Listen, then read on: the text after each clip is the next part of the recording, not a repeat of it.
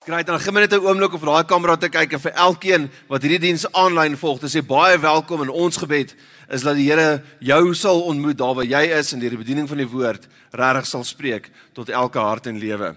Nou, ek wil net begin deur 'n paar hasiegrappies te vertel. Ek weet nie of jy hierdie nou enigstens ken nie, maar weet, wat noem jy 'n hasie in die spur? Jy noem dit 'n inspurhasie. Okay. Kom ons kyk of jy beter doen met die volgende een. Wat doen jy 'n deursigtige hasie? Jy noem hom 'n spasie. Okay, ons al bietjie beter. Okay, great. Wat doen jy 'n hasie en 'n tuimeldroër? 'n Spinasie. Wat noem jy 'n pastoor wat hasie grappies vertel? 'n Irritasie. Jy hoef dit nie so hard op te sê voor nie. Dis onnodig, nee, regtig. Okay. Sorry. Eintlik, daar's 'n rede hoekom ek nou die stel flou grappies vertel. Dis nou so net bietjie meer as 3 jaar terug wat ek eendag hier by lewendewoordmidrand bedien het. Ek was nog by vorige gemeente en nou na die diens toe wag Zelwyn van die parkeerarea en hy is nou nie vanoggend hier nie, hy doen 'n insending in St. Francisbaai. En dis nou daai aand dat hy toe nou die gesprek met my het en weet as jy nou daar sien 'n ou wat resies ry vir 'n lewe wag vir in die parkeerarea en dan weet jy nie wat om te verwag nie. Jy gaan hom met 'n helm slaan, wat gaan gebeur nou? So nee maar weet, Zelwyn wag van die parkeerarea en daar het ek en hy eintlik nou die gesprek en hy sê vir my, ja, hy's baie bly die mense lag van my grappies. So ek is ook bly daaroor Zelwyn. Maar die gesprek het eintlik van daar af gegaan dat Zelwyn het in sy hart begin voel ek behoort eintlik by lewendewoordmidrand te wees. En op daai stadium het ek dit ook al gevoel, maar ek het dit nog nie gesê nie. Ek het nie gedink dit is my plek om dit eers te sê nie. Maar dit was die begin van my en sy gesprek wat eintlik daartoe gelei het dat ek omtrent 'n jaar later, Februarie 2019 by die gemeente begin het. So ek wil net in die rede vir hierdie hele vertelling en die flou grappies is eintlik net om in Zelwyn se afwesigheid vir hom te honor as 'n senior pastor van die gemeente. Want dis wat goeie leiers doen. Goeie leiers skep platforms vir ander.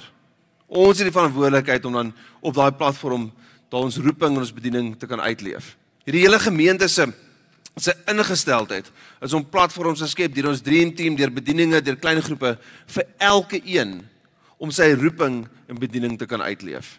En ek wil jou encourage, as jy nog nie by voetspore was nie, dis 'n tool, dis 'n middel wat jou kan help om jou roeping te ontdek en die platform vir geleenthede te kan ontdek waar jy daai roeping kan begin uitleef. Nou met dit alles gesê, kom ons kom na die woord toe. En ek wil graag net bid en vra die Here deur sy woord met elkeen van ons op praat. Kom ons sluit die oë.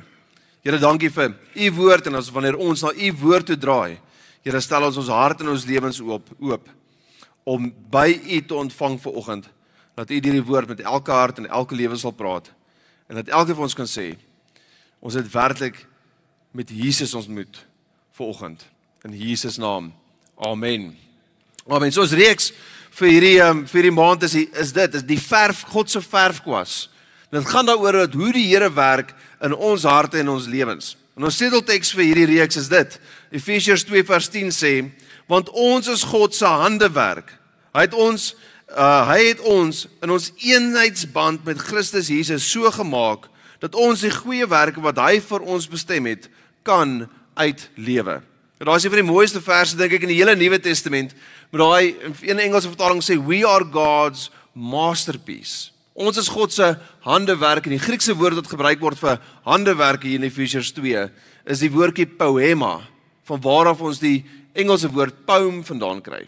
Dit veronderstel dat daar 'n meester aan die werk, en hy werk met sorgvuldigheid, met sorg, met bemoeienis, maar werk hy aan hierdie ding waarmee hy besig is. Nou, ook belangrik, en ek wil nie jy moet dit mis nie, dit is so belangrik eintlik om te sien en te verstaan vir hierdie hele reeks wat ons nou bedien. Maar om te vang wat ek nou sê, moet jy nou gou terugdink na standaard 2 of graad 4 Afrikaans. Kyk, elke sin het 'n onderwerp, 'n werkwoord en 'n voorwerp. Die onderwerp is die optreder, is die een wat werk. Die werkwoord is dit wat gedoen word, en die onderwerp is die ding waarmee dit gedoen word, wat die handeling ontvang. En ek wil hê nie mis in Efesiërs 2:10 nie, laat God sê, hy is die een wat optree, hy is die een wat werk, en dit wat hy doen, die werkwoord is, hy maak ons iets. Ons is die ontvangers hiervoor. Ek dink baie kinders van die Here se grootste struik is eintlik dit, is hulle probeer dit self doen. Hulle probeer dit wat die Here in ons lewens wil doen, probeer ons forceer. Efesiërs 2:10 sê duidelik, dit is die Here se werk in ons. Ons doen baie keer beter, of sal beter doen, deur net oor te gee aan die Here, laat hy in ons kan werk. Daai stryd wat jy het met goed in jou hart, of dalk sondes wat jy sukkel om te breek, verslawing, wat dit ook al mag wees. Die groot probleem is dalk jy probeer te hard. Jy sal goed doen om vir die Here oor te gee, want hy is ywerig om te werk in en deur jou. Dus hoekom die titel se reeks is ook God se verfkwas. God verf, God bring 'n prentjie na vore in ons lewens. Maar dit is hy wat werk en optree in ons lewe. Soos Helden het laasweek bedien oor die gedagte van transformasie. Vanoggend is die onderwerp vryheid. En ek wil 'n aanhaling van C.S. Lewis net gou vir jou lees. Dit sê, "Isn't it funny how day by day nothing changes, but when we look back, everything is different." Dus ek het nou klein kinders, my tweeling is in graad 4 en my kleinste, my jongste is in graad R. Weet jy, nou is opvallend as jy by mense kom wat jy nou nie elke dag sien en dan sê almal vir jou, "Jesus, maar jou kinders het groot geword." Want ons sien dit nie, want ons is elke dag by hulle. Ons sien nie daai geleidelike groei nie. Iemand wat hulle nou en dan sien die groei. Die Here se werk in ons lewe is baie keer 'n geleidelike werk. Om tot wedergeboorte te kom is 'n onmiddellike ding. Maar wat daarna gebeur is God begin ons lewens werk en hy werk geleidelik dinge uit. Soos die woord daar, ons is God se maaksel, ons is sy poema, sy masterpiece. Dit is 'n sorgvuldige, aanhoudende werk wat die Here altyd in ons lewens doen. Nou, as jy dink aan die woord of die onderwerp vandag vryheid, ek weet nie wat in jou gedagtes opkom as jy dink aan vryheid nie. Ek weet nie hoe jy dit beleef nie, maar ek wil partykeer net so bietjie TV kyk. Ek is nie TV verslaaf nie. Ek sit nie elke aand voor die TV nie. Maar partykeer wil jy net jou gedagtes so bietjie aflei en daar is wraggies niks op die TV nie. Ek kan nie dink met alles wat ons vandag het dat ek nie iets kan kry om te kyk nie. So ek het so in die laaste maand het ek onder andere Vryheid sommer weer oorgekyk, nê. So dit is nogal compelling, daai laaste scene of toneel van Vryheid wat eintlik met sy lewe boet en sy slagspreuk, sy motto, die kern die climactic scene, die klimaks van daai hele film is eintlik hy beskree vryheid, freedom. Nou, ek sou so graag so wil skree, maar ek moet onthou ek het 'n mikrofoon, so jy gaan dalk nie terugkom kerk toe as ek nou regtig skree soos Mel Gibson nie. So dis 'n idee van vryheid. Mense wil vry wees. En vryheid kan 'n paar ander dinge ook beteken. Vryheid is daai laaste dag van skool. As jy dit nou kan onthou. En as jy ouer is van kinders veral in die laerskool, is die laaste dag van skool is vir jou ook vryheid, want jou hele wese, jou hele program is opgebind in jou kind se program. Dit vryheid kan ook wees daai laaste paaiement wat jy betaal op jou huis of jou kar. Daai gevoel van verligting en vry wees. Of ek dink relevant tot my situasie, vryheid is daai oomblik wanneer jy jou kinders by ouma aflaai en jy ry. So dan het jy hierdie vryheid. Inteendeel, jy geniet die stilte so baie, jy en jou vrou sit net stil in die kar, niemand praat nie. Dit is net so lekker om net stilte te kan beleef. So dit is vryheid. So dit is om los te wees van iets. Nou Galasiërs 5:1 sê, Christus het ons vrygemaak om regtig vry te wees. Hou vas aan hierdie vryheid. Moet dat niks ter wêreld prysgee nie. Moenie toelaat dat ander mense julle weer slawe van hulle skewe sienings maak nie. Eintlik is vryheid en vry van die wet en mense se beperkings op jou is eintlik die hele onderwerp van die boek Galasiërs. Paulus skryf hierdie brief aan 'n groep gemeentes in die hele strook. Daar's nie 'n stad Galasië nie, daar's 'n provinsie Galasië. Paulus skryf hierdie brief vir die kerk in die provinsie nadat hy hoor hulle het begin weer terugval in die wet, hulle het hulle vryheid begin prysgee.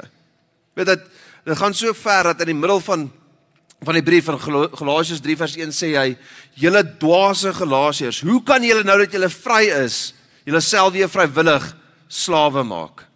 Want dis 'n drastiese ding om te sê, want hy skryf dit vir vrye mense. Maar hulle het gelewe in 'n tyd waar hulle elke dag op die hawe gesien het hoe slawe verhandel word. Daai slawe was vasgebind met hulle hande en voete en die twee was by mekaar gebind. Hulle het so gebukkend, is hulle rou oop gewees sodat hulle geslaan en aangejaag kan word. Dan is op die markplein verkoop van een eienaar na 'n ander eienaar. En Paulus sê vir hulle, hoor, julle is vry. Hoekom sal julle self weer slawe soos dit maak?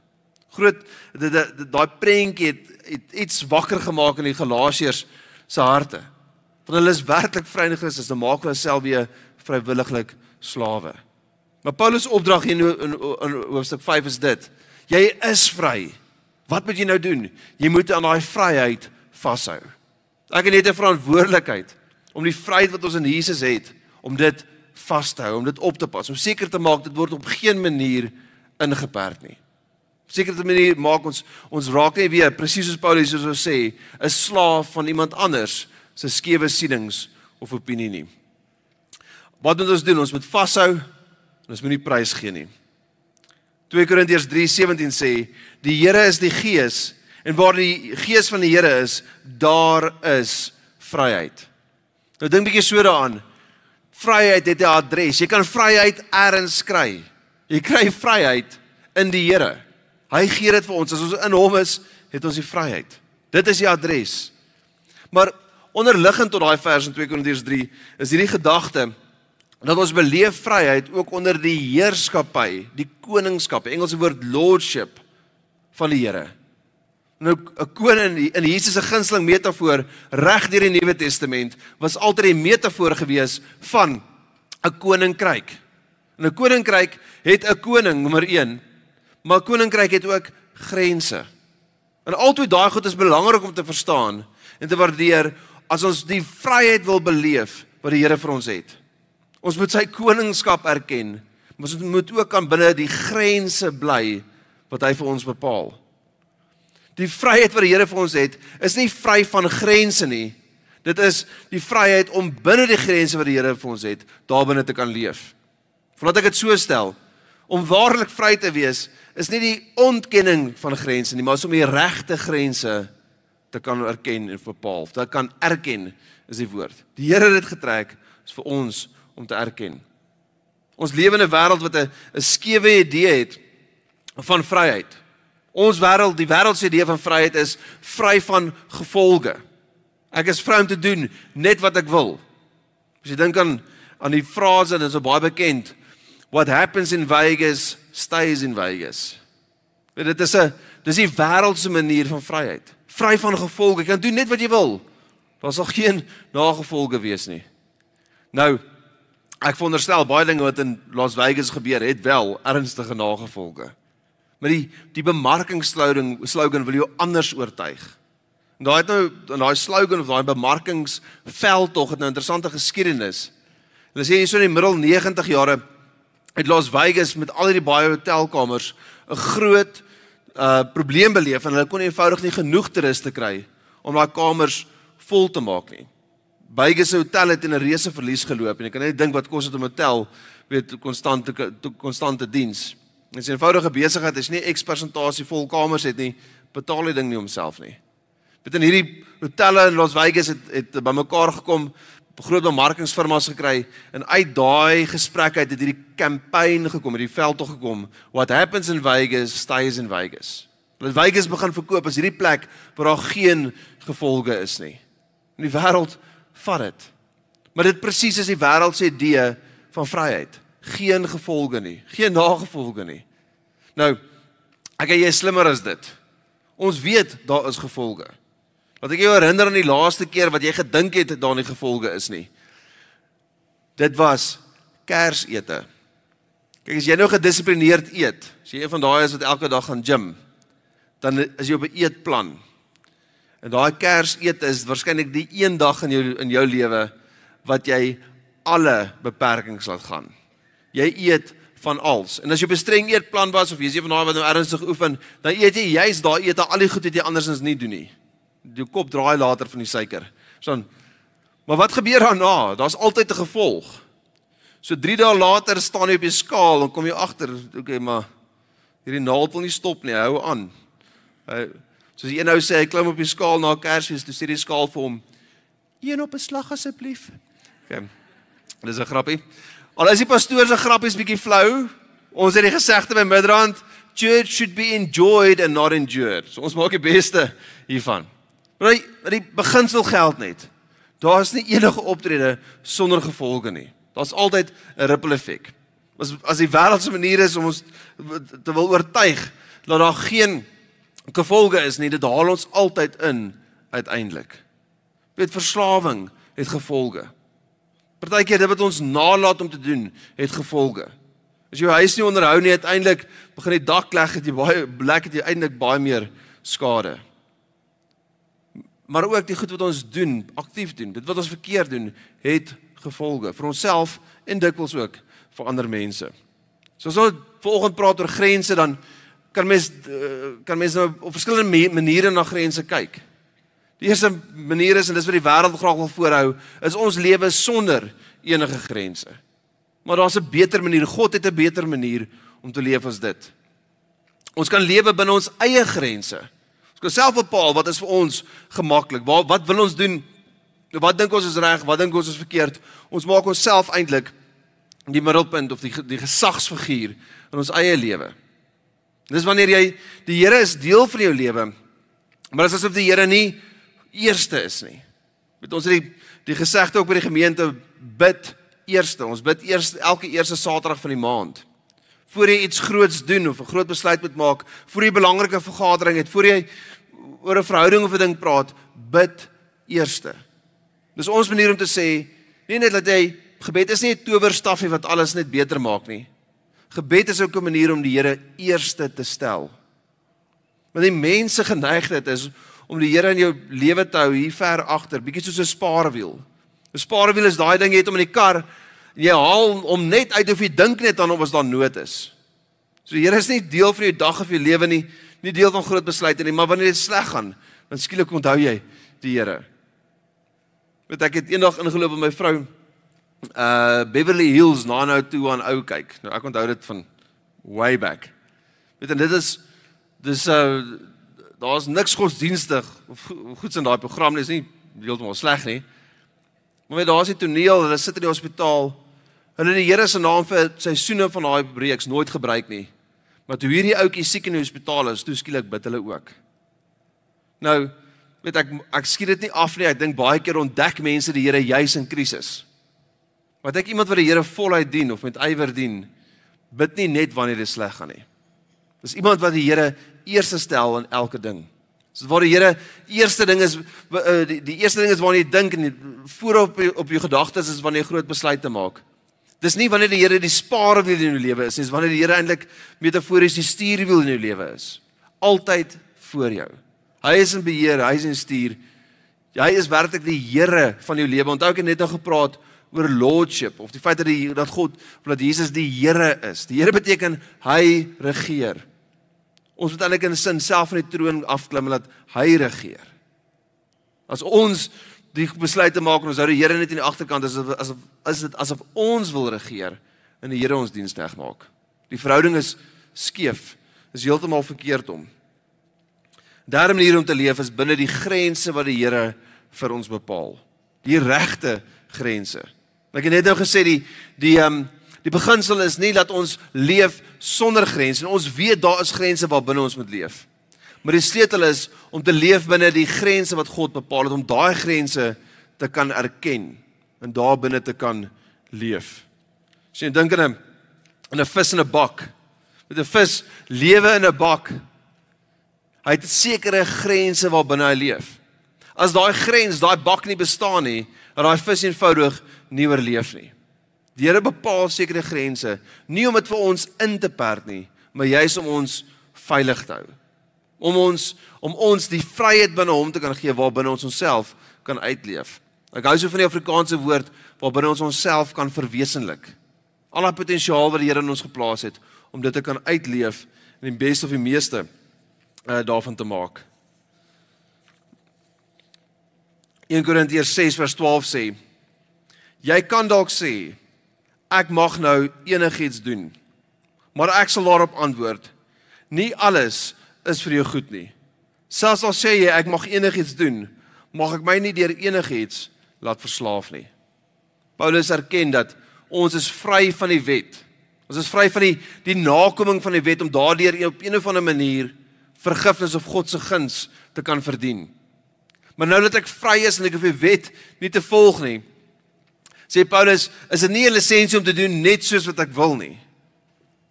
Want daar binne lê weer 'n nuwe stryk of 'n nuwe verstruweling. 'n Nuwe slawerny. Ons is vry om goed te doen aan ander. As jy nou dink aan jou besluit, as jy dink aan hoe jy leef, as jy voor enigiets groots besluit in jou lewe, het ek vir jou 3 gedagtes of 3 bakens wat ek vir jou so 'n bietjie wil voorhou. En dis waarop ek wil fokus vanoggend met hierdie boodskap. Hulle sê in die ou dae in Nys na hawe, het skepe probeer in die hawe inkom, daar het hierdie Nys na koppe. Maar so baie skepe het daar ondergegaan dat hulle gedink het dat is onmoontlik om by Nys na in die lagoon in te vaar tot wat vandag die Nys na hawe is. Totdat op 'n dag die eerste skip dit reg gekry het om wel daar deur die Nys na koppe te kom en te kon anker gooi in die Nys na lagoon. So wat die seevaders van daardie tyd gedoen het, is hulle toe bepaal wat is die regte lyn. Hulle het agterkom maar 'n skip met 'n sekere draai neem en dan in die regte lyn moet hy volg om veilig deur die hawe te kom en daar agter die koppe te kom. Daar's geweldige rotse en goede onder, maar daar's een kanaal wat diep genoeg is dat jy wel daardeur kan kom. So wat hulle toe nou doen in die primitiewe tyd van daai hawe, hulle daar teen die berg, weet as jy nou van die see af inkyk deur die koppe, daar teen die berg, het hulle 'n gedeelte skoon gemaak en hulle het 3 groot fakkels opgesit. En dan as 'n skip nader kom, dan steek hulle die fakkels aan. En die skip het geweet, hy's in die regte lyn as hy om die draai kom, daar by die koppe, en daai 3 fakkels lyn op met mekaar. Hulle is in lyn, dan weet hulle nou vaar hulle veilig. Hulle weet, hulle is 'n groot moeilikheid as die skip skeef is en daai 3 fakkels is nie in lyn nie. Hulle 3 bakens moes volg om veilig deur die koppe te kom. So ek wil vandag vir jou 3 gedagtes of 3 bakens gee, hoe om regte grense te bepaal. Dalk moet ek eerder sê, 3 maniere om te bepaal of dit wat ek wil doen, werklik goed is. Paulus sê ek kan enigiets doen, maar nie alles wat ek doen is goed nie. Hoe bepaal ek wat ek doen is goed? So hier is die eerste gedagte. Vra myself vir die vraag, is dit in lyn met God se wil? Is dit in lyn met God se wil? Johannes 8 vers 31 sê, en Jesus sê vir die Jode wat aan hom geglo het, as julle in my woord bly, is julle waarlik my disippels. En julle sal die waarheid ken, en die waarheid sal julle vrymaak. Nou, die vraag is, hoe weet ek of iets in lyn is met God se woord? Met God se wil. Dit is eenvoudig. God het sy wil geopenbaar in sy woord. Daar's aspekte van God se wil, wanneer ons kom by kleiner goed in ons eie lewens wat dalk nie geopenbaar is in God se wil nie. Maar dit wat vir God belangrik is vir ons om te weet, het God in sy woord aan ons bekend gemaak. So as jy wil weet wat God se wil is, raadpleeg God se woord. Die woord is sentraal tot alles wat ons doen met Midrand. Dit is sentraal tot ons kerkdienste, dit is sentraal tot ons klein groepe, dit is sentraal tot feitelik elke byeenkoms hier by die gemeente. Is die woord van God, want daarin vind ons die wil van God. Die 2 goed kan nie van mekaar losgemaak word nie. Want ek dink net so daaraan dat God het bepaal wat hy wil hê ons moet weet. Dit is sy geopenbare wil. En dit is saamgevat in die persoon van Jesus Christus en in sy woord, wat van hom 'n getuienis is. So as jy wil weet wat is God se wil, begin altyd by God se woord. Altyd. Tweede gedagte, die tweede vraag is dit in lyn met my eie gewete en oortuigings? Nou God se wil in sy woord is kom ons sê die hoofopskrifte. Dis hoe ek weet wat God se wil is, want dis wat hy gekies het om aan ons te openbaar. En dan kom jy by besluite wat baie uniek tot jou eie situasie is. En die Bybel spreek nie direk daartoe nie. Dan is die vraag is dit wat ek wil doen, is dit wat ek besluit, is dit wat ek wil sê, is dit in lyn met my eie oortuigings, my eie gewete? Paulus stel dit so in Romeine 14, hy sê, maar as jy twyfel of dit wat jy doen reg is, as jy byvoorbeeld vleis eet, terwyl jy nie weet of jy dit mag doen nie, is jy skuldig voor God. As dit wat jy doen nie uit jou geloofsoortuigings voortspruit nie, is dit sonde. Vir die gemeente in Rome was om vleis te eet wat voorheen 'n afgode geoffer was, of dit nie te doen nie, Vir Paulus is dit eintlik om te ewe. Hy sê, die Here is baie groter as daai afgode, bid vir die kos as dit jou pla, eet dit. Maar Paulus sê vir die ouens, die probleem is nie, wat met daai vleis gebeur voor jy dit gekry het nie. Die probleem is, of jy dit in ongeloof doen of nie. Dan oor of jy jou eie gewete eintlik hier oorskry, wanneer jy dit doen of nie doen nie. Vir Paulus gaan dit nie oor eet of nie eet nie, vir Paulus gaan dit oor, doen jy dit uit jou eie geloofsoortuiging. Die ou Afrikaans se vertaling sê van hierdie vers, dit wat nie uit geloof is nie, is sonde. Nou dit, uit die aard van saak, is dit nie dieselfde vir een persoon as 'n ander persoon nie. Want Paulus veronderstel, dat in hierdie gemeentes in Rome, een persoon dalk van die vleis kan eet en 'n ander persoon nie. Solank hulle dit doen, uit 'n geloofsoortuiging. Solank dit kom uit, kom sê, in lyn is met hulle eie oortuigings, en hulle eie gewete. Want waar die wil van God, of die woord van God, God se woord openbaar maak, oor kom ons sê die groot goed. Praat die Here deur ons gewete, met ons, oor ons eie lewe, en die eie pad, wat elkeen van ons moet stap. Nou raak 'n bietjie nouer, of meer spesifiek.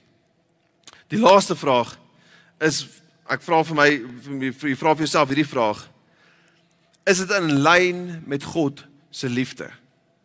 Verteenwoordig dit God se liefde? Kommunikeer dit God se liefde? Galasiërs 5:13 sê, broeders en susters, julle is inderdaad geroep om in vryheid te leef. Moet net nie die vryheid misbruik om sondige begeertes te bevredig nie, maar gebruik dit om mekaar met liefde te dien. Die hele wet is saamgevat in een opdrag. Jy moet jou naaste lief hê soos jouself. Die rede ook om God ons vrygemaak het, is nie net vir vryheidsondhalwe nie, want dan het ons gelewe as dit daar geen gevolge is nie. Die rede ook om God ons vrygemaak het, was juis, of is juis, sodat ons kan lewe om vir ander mense ook vryheid te bring. Ons het God se liefde ontvang, en ons reageer daarop, deur God se liefde ook met ander te deel. Die grootste vervulling in hierdie lewe, is nie net wanneer die Here se genade en sy guns en vrede ontvang nie, maar wanneer jy dit ook met iemand anders kan deel. Ek het nou reg in die begin gesê, ons strewe by die gemeente daarna om platforms te skep, sodat elkeen sy bediening kan uitleef. Die rede daarvoor is eenvoudig. Ons wil hê, die God se liefde en genade, die vryheid wat God vir ons het, moet deur elke persoon vanuit hierdie gemeente uitvloei, na jou onmiddellike kring toe, jou familie, jou vriende, jou bure, jou kollegas, wie ook al. Dit is eintlik jou roeping, is om die vryheid wat jy ontvang, met ander te kan deel. Die liefde wat ons ontvang, met ander te kan deel. En ek sien partykeer sulke hartseer goed, en ek weet jy doen ook. Ek het gister iets raak gelees op Facebook, wat iemand, dalk nie spesifiek sê wat hy gesê het nie, maar hy sê as jy 'n sekere ding doen, moet jy weet, dit is sonde. Weet, feitelik, wetties, is hy heeltemal reg. Weet jy wat is die probleem met so 'n tipe reaksie, of so 'n tipe post? Dis dalk in lyn met God se woord, dit is dalk in lyn met jou eie oortuigings, maar dit verteenwoordig niks van God se liefde nie, want met wie praat jy nou eintlik? As jy praat met mense wat die Here dien, wat begin verkout in hulle liefde, dan kan hulle miskien aangekla voel, dat hulle gaan dalk weer terug aan die kerk toe. Ek sê vir ons lewe in 'n wêreld wat daai tipe boodskap, al is dit feitelik reg, vir vrye mense, dit bevat niks van God se liefde nie. Ons wil 'n attractional kerk wees. Daarmee bedoel ek 'n kerk wat so aantreklik is, dat mense nie kan weerstaan om hiernatoe te kom nie. Mense se lewens verander nie deur die feit dat iemand hulle foute, tekortkominge uitwys nie. Mense se lewens verander wanneer hulle God se genade en liefde beleef. En dit wil ons vrylik gee. Daarmee sê ons geens as ons compromise met enigiets nie. Maar die boodskap van veroordeling is wetties. Paulus sê, beide Galasiërs en Romeine, dit maak dood. Maar die gees van God maak lewendig, maak vry. Twee laaste skrifverse. 1 Korintiërs 9 vers 19 sê, in the New Living Translation, sê, even though I'm a free man with no master, I have become a slave to all people, to bring many to Christ. Is dit nie groot nie? Paulus sê, ek het nie net vry geword om vry te wees en te maak wat ek wil nie. Ek het vry geword, maar hierdie vryheid kom met so 'n oortuiging, dat ek bereid is om myself 'n slaaf te maak. Nie van die wet nie, maar van ander mense. Met hierdie een doel, sodat ek baie na Jesus toe kan lei. Sodat ek baie aan hom kan kom voorstel, dat hulle ook hierdie vryheid kan beleef. So is ons vry? Ja, ons is vry. Ons is vry om enigiets te doen. Ek dink nie so nie. Ons vryheid kom met hierdie verpligting, verantwoordelikheid, om met die wêreld om ons te deel. En dis die boodskap wat die wêreld moet hê en ontvang. My laaste vers, Johannes 8 vers 34 sê, dit is eenvoudig. As jy sonde doen, is jy tog 'n slaaf. Die sonde se slaaf nie waar nie, sê Jesus. 'n Slaaf is nie 'n permanente lid van die familie nie. 'n Seun bly egter altyd 'n kind in die gesin. Die seun is dus die een wat vir altyd julle vryheid in die gesin kan waarborg, want hy is altyd daar. As die seun van God dus sê, julle is vry, is julle regtig in God se gesin vry. Daar's so baie dinge wat my hart opkom as ek hierdie lees. Die eerste ding is, as jy 'n kind van die Here is, al sou jy kort kom, al sou jy val, al sou jy iets verkeerd doen ergens, jou status as kind van God verander nie. Jy word nie skielik 'n slaaf nie. En 'n kind van God impliseer of beteken nie dat jy nooit 'n fout gaan maak of nooit gaan sondig nie, maar hier is die kenmerk. Jy wil nie sondig nie. Jy wil jouself nie aan 'n ding oorgee nie. Want jy wil die vryheid wat jy ontvang, wil jy kan bou en daarin kan leef. En ek dink soos wat ons groei, soos wat die Here in ons lewens werk, onthou ons is sy meesterstuk. Hy werk in ons. Wil ons ook daai liefde, daai vryheid, daai genade met ander deel. Ons kan nie anders nie. Ek gaan vir ons bid. Kan ek vra dat jy net waar jy is, jou oë sal sluit. Here, dankie vir u onmeetbare genade, u liefde en u guns vir elkeen van ons. En Here, ek bid dat jy dit met ons deel deur hierdie reeks, dat elkeen dit ten volle sal beleef. Here, ons is u maaksel. U werk in ons lewens. En ons gee onsself oor aan daai werk. In Jesus naam. Amen. Kan ek vra dat jy nog een oomblik jou oë gesluit sal hou? Ons sal nooit 'n diens afsluit nie, want ons alles wat lewendewoordmidrand doen, gaan hier oor om mense aan die Here voor te stel. As jy nog nie oortuig is daarvan dat jy 'n kind van God is nie. As jy nog nie op 'n oomblik of 'n dag in jou lewe Jesus aangeneem het as jou persoonlike verlosser nie. Hy het vir ons almal aan die kruis gesterf, maar jy moet dit ontvang, jy moet dit hom aanneem om 'n kind van God te word en daardeur die ewige lewe te ontvang en die vergifnis van sondes. Jy moet dit in geloof ontvang, so Romeine 10. Dan wil ek jou geleentheid gee, want ek gaan ons almal lei in 'n gebed. En dit geld vir jou wat aanlyn kyk ook.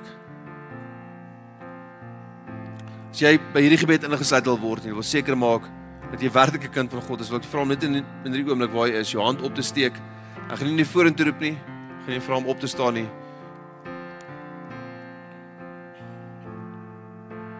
Dankie. Dankie. Kerk, terwyl almal se oë gesluit is, kom ons almal om hulle te help, bid hardop saam die volgende gebed. Here, dankie dat U my eerste lief gehad het. Dat U U seun in my plek vir my sonde laat sterf het. Vandag wil ek dit in geloof ontvang en my lewe vir U oorgee. In Jesus naam. Amen. Amen. Familie, kan ons vir elkeen daai gebed gebid het, 'n lekker handeklap gee, vir jou by die huis ook. As jy hierdie gebed vandag gebid het, het jy in hierdie oomblik het God jou sy kind gemaak. Hy gee vir jou die ewige lewe. Jou naam is nou geskryf in die boek van die lewe en niks of niemand kan dit daaruit neem nie. Bless jou.